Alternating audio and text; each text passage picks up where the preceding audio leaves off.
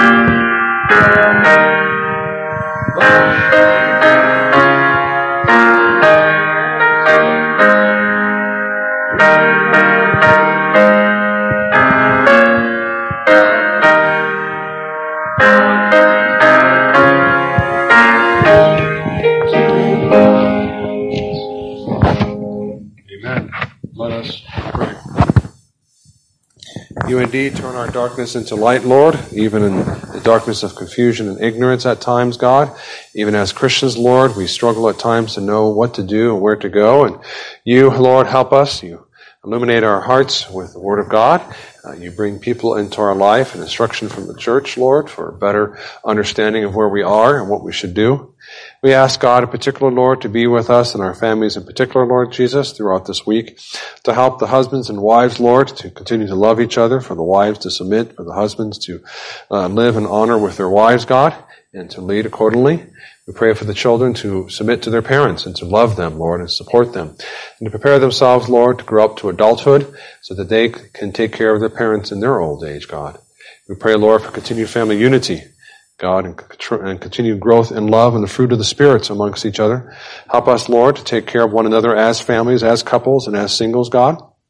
that we are the church of the Lord Jesus Christ, and we are the family of God. We are brothers and sisters in the Lord Jesus Christ with respect to our salvation, Lord, and that we are called to do what we can to help one another, to reinforce familial love and relationships, Lord, and long-suffering and mercy and compassion, God, and submission, obedience, all these things that are required in the family and in couples, Lord, and also for the singles, God, that we pray for them to encourage them, and we ask, God, that you would help them find godly mates, Lord God above, and that you would protect them from the evils and temptations of this world. Indeed, protect all of us, God, the families with children and the couples, Lord, and those with children who have grown up and gone through life. We pray for our grandchildren, God, that you would be with them as well, Lord, and for our children, our children's children, to continue to believe and trust in Jesus Christ and to learn and study your word.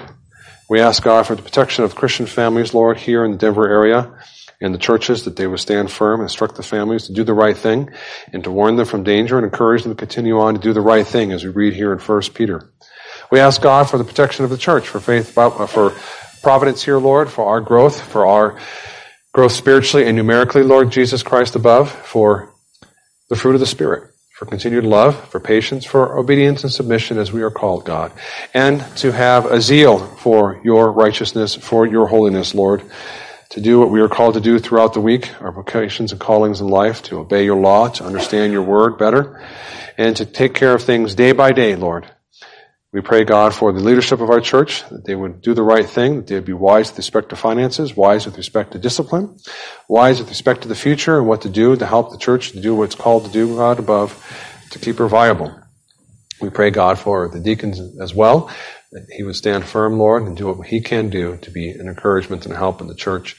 And indeed, not for our own church, Lord, but for our sister churches here in the Presbyterian of Dakotas, Colorado as well, that their leadership would do the right thing, even, Lord, when it's uncomfortable. The church would support them in their efforts to do the right thing, God, that they would continue to be faithful to your word, and that their churches would also grow and be faithful to you, Lord, and grow numerically and spiritually, our God above. Help us, we pray, to learn and to grow in the church that you've given us, the nursery of God's people, Lord, that we may continue to ever be students, ever be tutors, Lord, ever be followers of Jesus Christ, our teacher. We pray, God, for our cities and our counties, that our leadership would do the right thing, that they would not be abusive, that any corruption would be rooted out, and that we would have faithful laws, God, and enforcement of those faithful laws, Lord, and lack of enforcement for the wicked laws especially. And we pray, God, not only for our cities and our counties, Lord, but also for our state and the federal, that they be wise with the monies, Lord, that they would save up money and not spend it like drunken sailors, but rather, God, that they would do the right thing, even if they are unbelievers, as most of them are, Lord, and we know they can do the right thing in your providence. We pray that for our neighbors, because we are citizens of this nation and patriots, but especially for the Church of God and Christians, Lord, who can be affected unduly from too much taxation, from frivolous spending, from wrong spending, from wicked spending, God, and taxation, other laws that are intrusive and harmful, but easily ripe for much abuse, God. Protect us from these things, we pray, Lord Jesus, our Savior above. And we ask, God, especially for a revival, a waking up again of the truth of your word throughout this nation, throughout our state and our city, God, and that we could help, Lord, and indeed ourselves. We pray for ourselves that we would continue on faithfully, Lord. Continue on keeping on, God, in perseverance of your word. In your name alone we pray. Amen. We now have the tithes and offerings.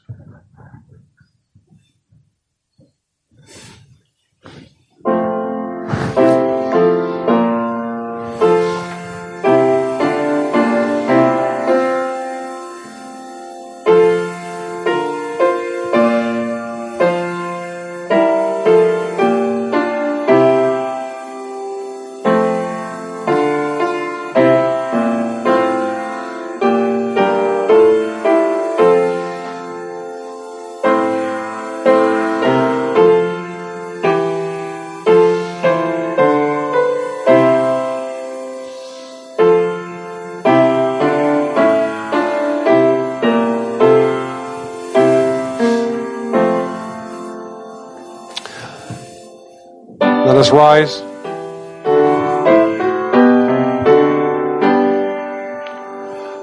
Praise whom all blessings flow. Praise Him, creatures here below. Praise Him above, ye heavenly host. Praise Father, Son, and Holy Ghost. Amen.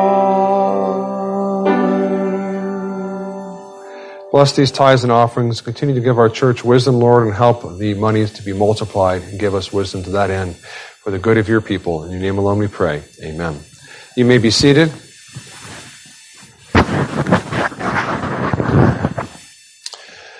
1 Peter 3:7. 1 Peter 3:7.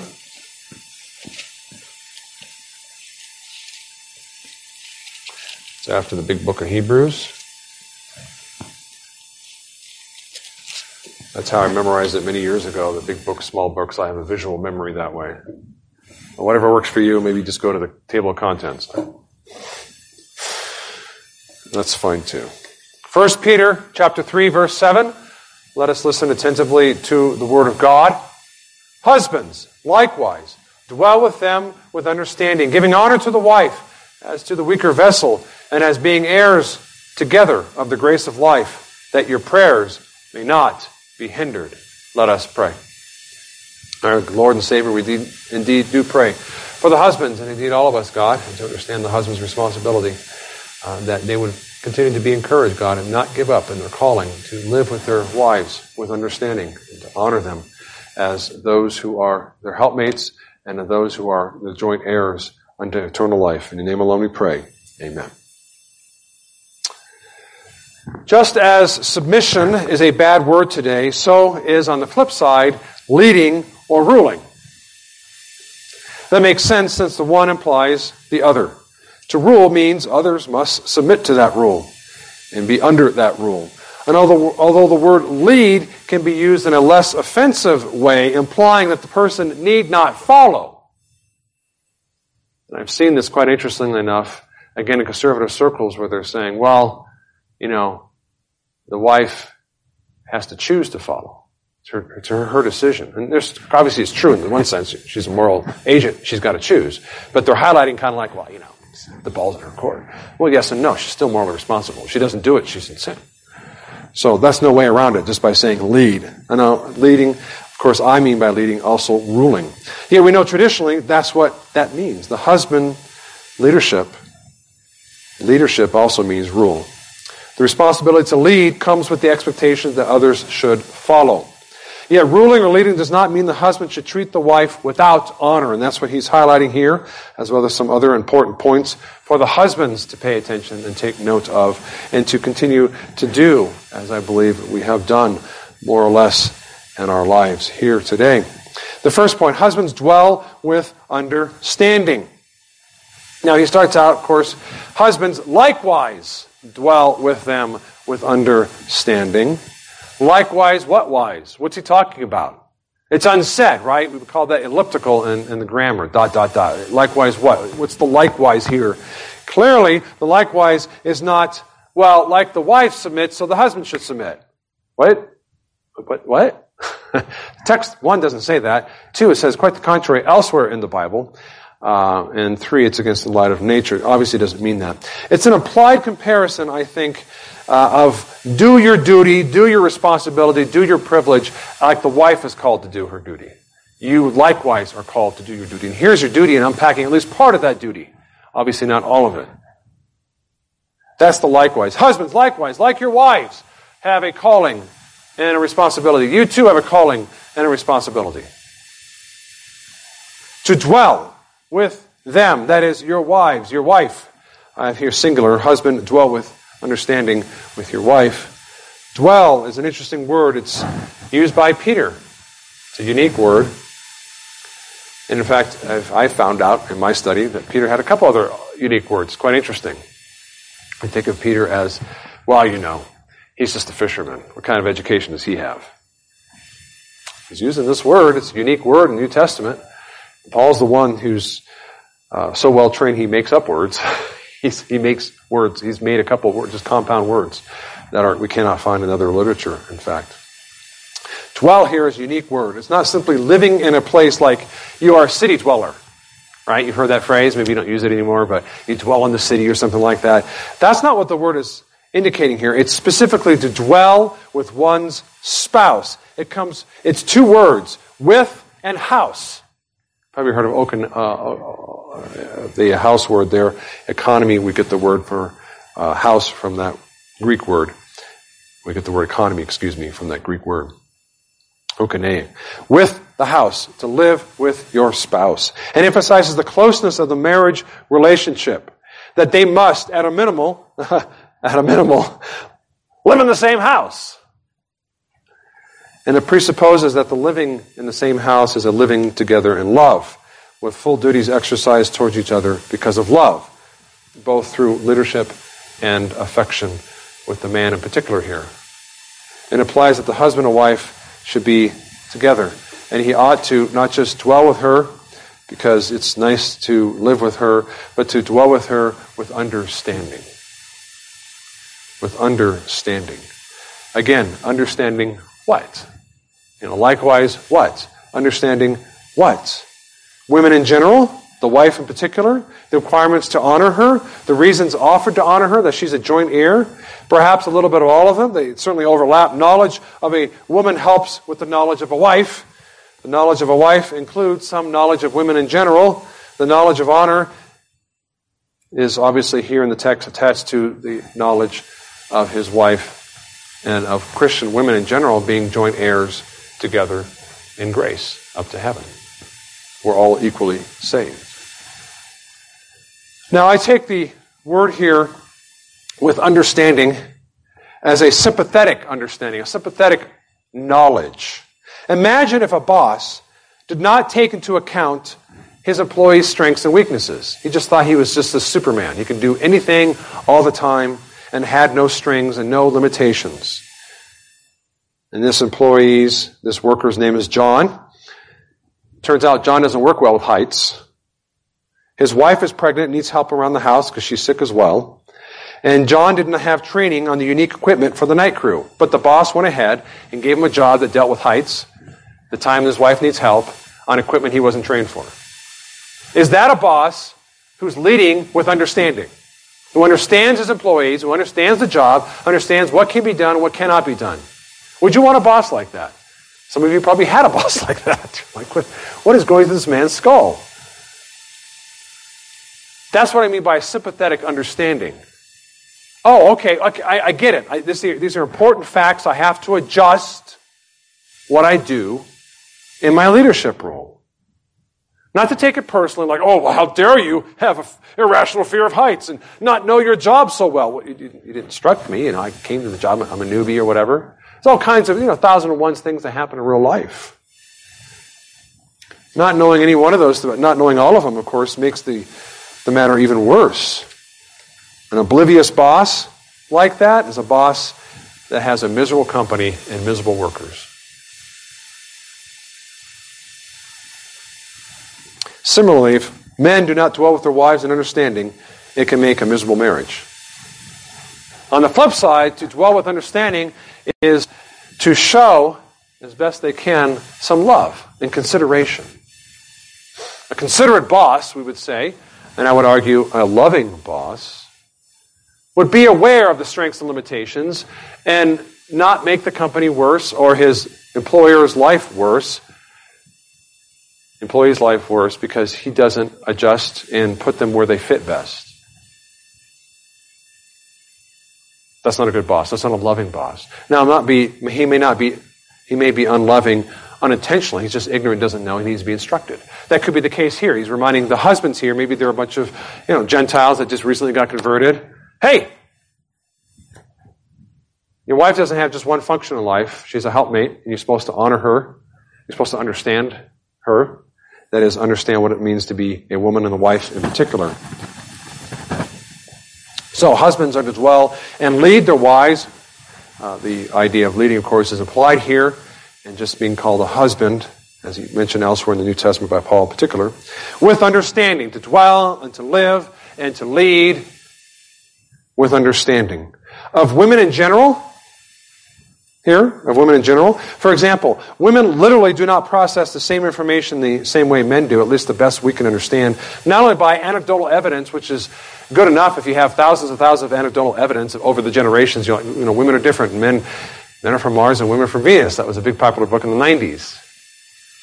We know this by our own experience. Our parents show us this. We grow up and we see our mothers act differently than the fathers do in a number of ways. Of course, there's a lot of similar things. They both eat. They both add 2 + 2 is equal to 4. But when they've done brain scans, brothers and sisters, different parts of the brain light up in the women than they do in men. It's absolutely amazing.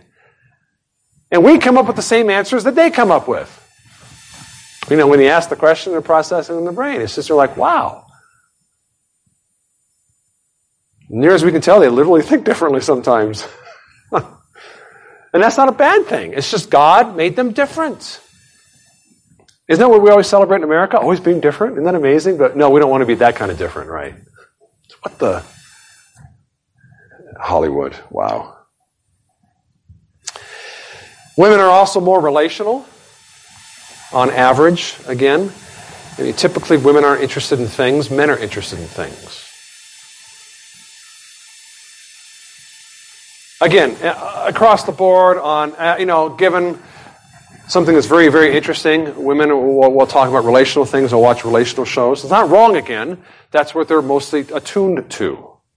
That's not only our personal experience, again, over the generations. You talk to each other and kind of, okay, that makes sense. But again, they've done the studies over decades, over continents, different countries with different languages, and they've drawn the same conclusion.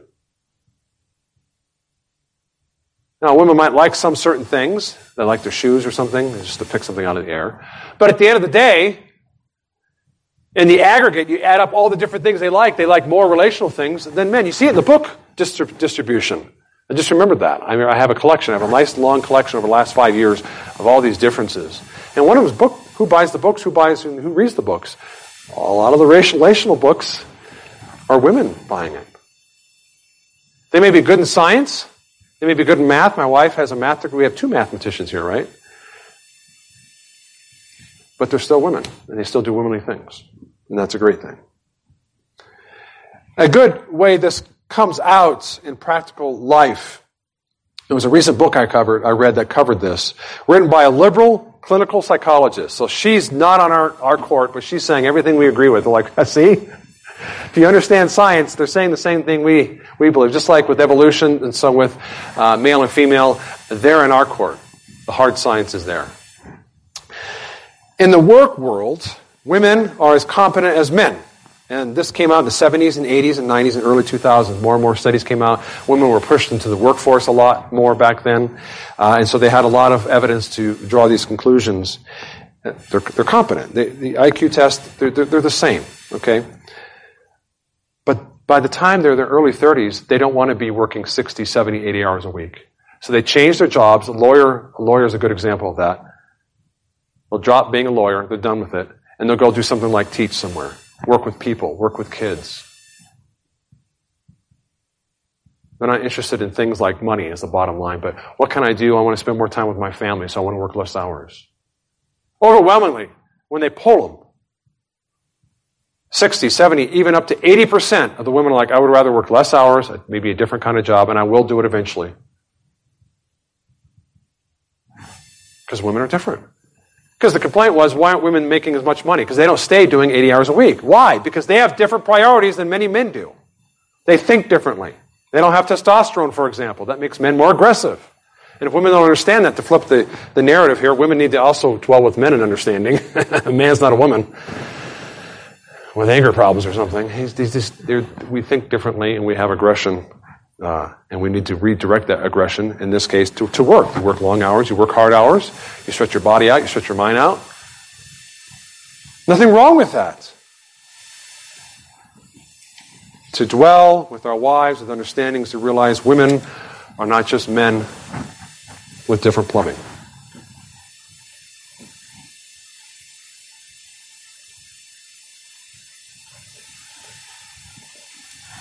And of course, if your wife in particular, that maybe she's more relational oriented than your mother in one thing or another, different issues of relationships come up, different dynamics, different circumstances pop up. And again, if you add up all those and you put them all together, you find out a little different here, a little different there.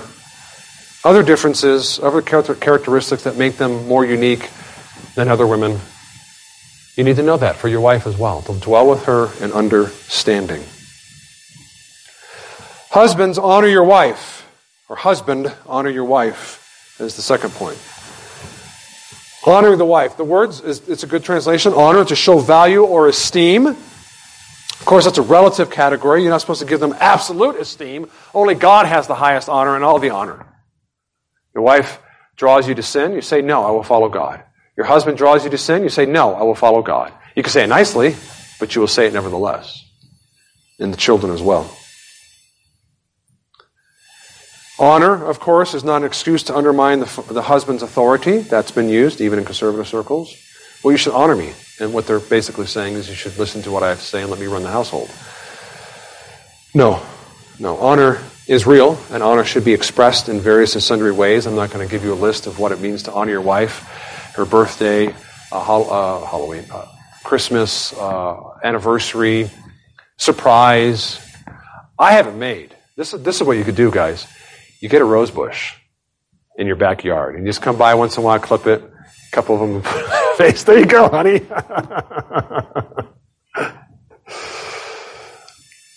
Consideration, of course, I mentioned that last week, ask your wife. She may have expertise you don't have. I've said this before and I'll say it again. My wife likes to crunch the numbers, so I let her crunch the numbers when it comes to the budget. So, different ways of honoring. Part of the honor, although not explicated here, would be understanding her strengths and weaknesses and not treat her like another man and expect her to have the same kind of strengths as a man, but rather understand her other strengths and use them. It's an enduring category, of course, of the heart. That is, in whatever culture we find ourselves in, Japanese, African, or American, the husband is called to honor the wife first and foremost in his heart with a dedication to her and no one else. She's the most dedicated object in his life, short of Jesus Christ. Even the children come behind her. Children will grow up and leave the household. Don't forget that. She'll be with you. So, show her honor and not just live with her with honor, not just give honor with the lips, but give honor in the actions as you are able to do. The actions, of course, may look different in different cultures, to be sure. Some cultures are more openly affectionate than others, for example, in public affection, I mean. In the military, we used to talk about you have to be careful not to do PDA, public displays of affection. Not allowed to do that. Some cultures aren't that way. Some are more verbal, some are more reserved. Talking about British reservation, for example. That's not wrong. They just show honor differently. And we should not berate somebody from another culture who shows honor differently than the way we do. Honor, of course, the one way to express it historically. In the West, what did it look like? What's the old language we would talk about? Women and children first, for example. Opening the doors, preferential treatment for women, and wives in particular. And we're told, that's not fair. Treat us the same way. You really want to be treated like a man? Okay. Then start doing the physical exam for a fireman's job. Can't do it. You literally can't do it. You don't want the second best fireman. You want the best fireman. And the best men will always be stronger than the strongest woman. Period. So they don't want that kind of honor. They just want all what they perceive, because it's a form of what? Envy. Because they're not, and also on the flip side, they're just not satisfied being a woman. They're told being a woman apparently is subpar in the West. Who knew? It's not. The blessings that we have in the West and many things that women have is absolutely amazing. So, he gives some reasons here, as I read it. Weaker vessel. Husbands, likewise, dwell with them with understanding, giving honor to the wife as to the weaker vessel, and as being heirs. 2 reasons to honor her. Of course, to ask this question is to have the answer already. Is your child as strong as the father? You as a father. Is the child as strong as you as the mother? No, the mother's stronger than their children. Is it an insult to call your child weak? It is not an insult. It is not an insult to call the woman a weaker vessel. Peter does it here. The Holy Spirit does it here. That needs to be clear.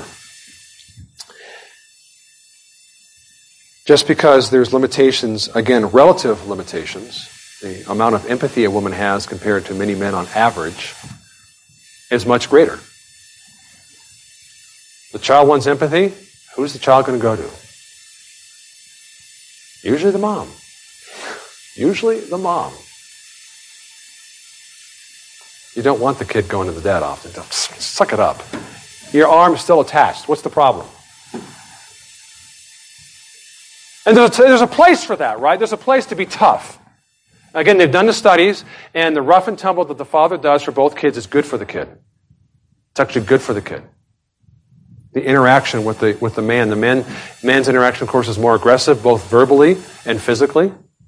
It toughens the kid up. Even little girls get a little tougher, and that's good. They need to be a little tougher, but not quite as tough as a man, because they'll never be as tough as a man. Because part of toughness also is the physical toughness. So the very minimal here, I think he's talking about with respect to honoring the wives and giving honor to them because they are the weaker vessel, is to recognize the differences and act upon those differences instead of pressuring women to be like men as though they are physically big and imposing and have the strength. And a good example of this backfiring of our society treating women like they were men is the firemen fiasco in the 70s in New York.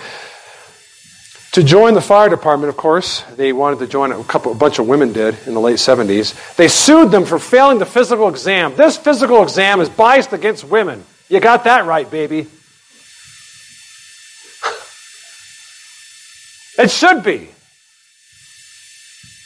Do you want a 125-pound woman to carry you down 10 flights of stairs?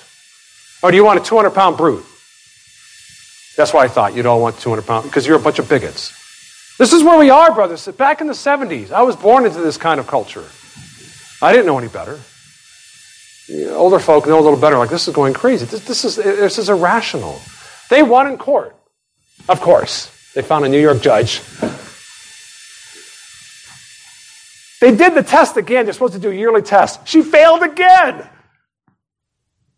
Didn't matter. By then, she got her foot in the door, and she, eventually became a captain in early 2001 and whatever else, and worked her way through the system. And now where we are today, where now they are pushing for women to be in the draft, for my daughter to be near the front line of combat.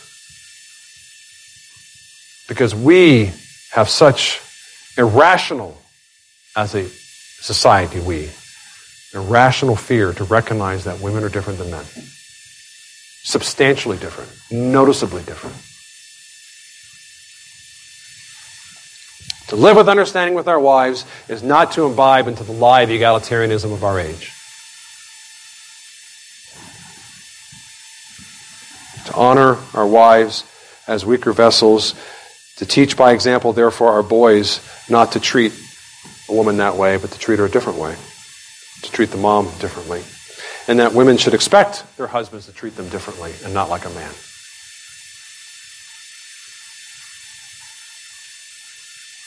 Reason 2, they are joint heirs. They are joint heirs. Your wife is a Christian, and that is a great blessing. It's a blessing to have a wife who loves you, who's dedicated to you, who's a helpmate, who uses her strength and energy and talents for you. But it's even more so when she's a Christian. The first reason we read here is a natural reason. Women are different. The second reason here is a supernatural reason. These weaker vessels, nevertheless, are joint heirs to heaven. It's not by might and not by power that you get to heaven, brothers and sisters. It's by God's grace. And women are saved just like men are saved. We treat Christians with honor. We treat Christians, brothers and sisters in the Lord, with an honor that we don't treat the world. And we treat our wives with a special honor that we don't treat other Christians, frankly.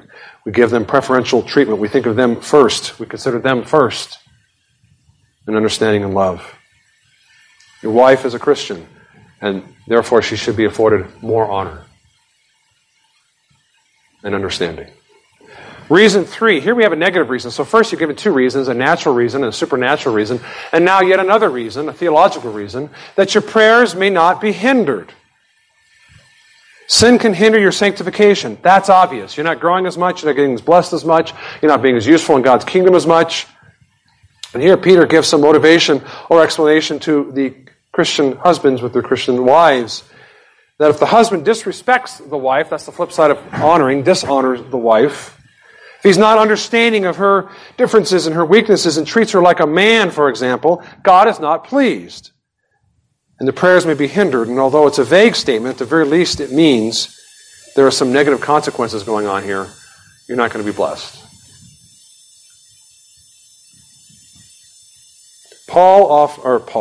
Peter offers two positive reasons and this negative one to motivate the husbands to do the right thing, to keep on doing the right thing.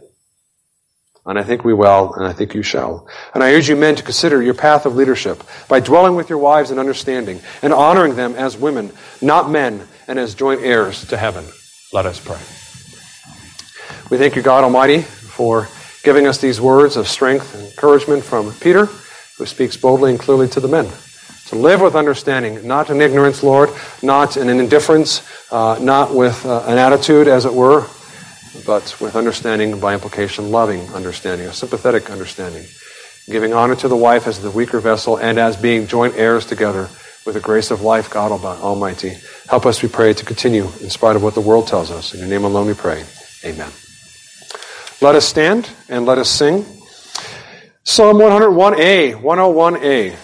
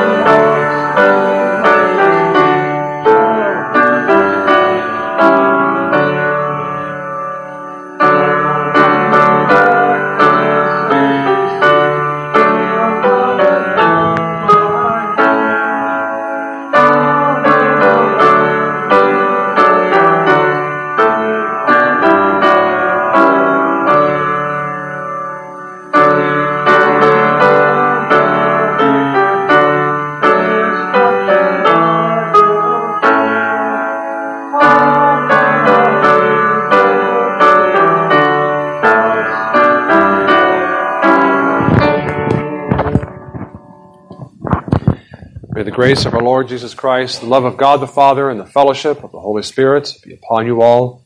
Amen.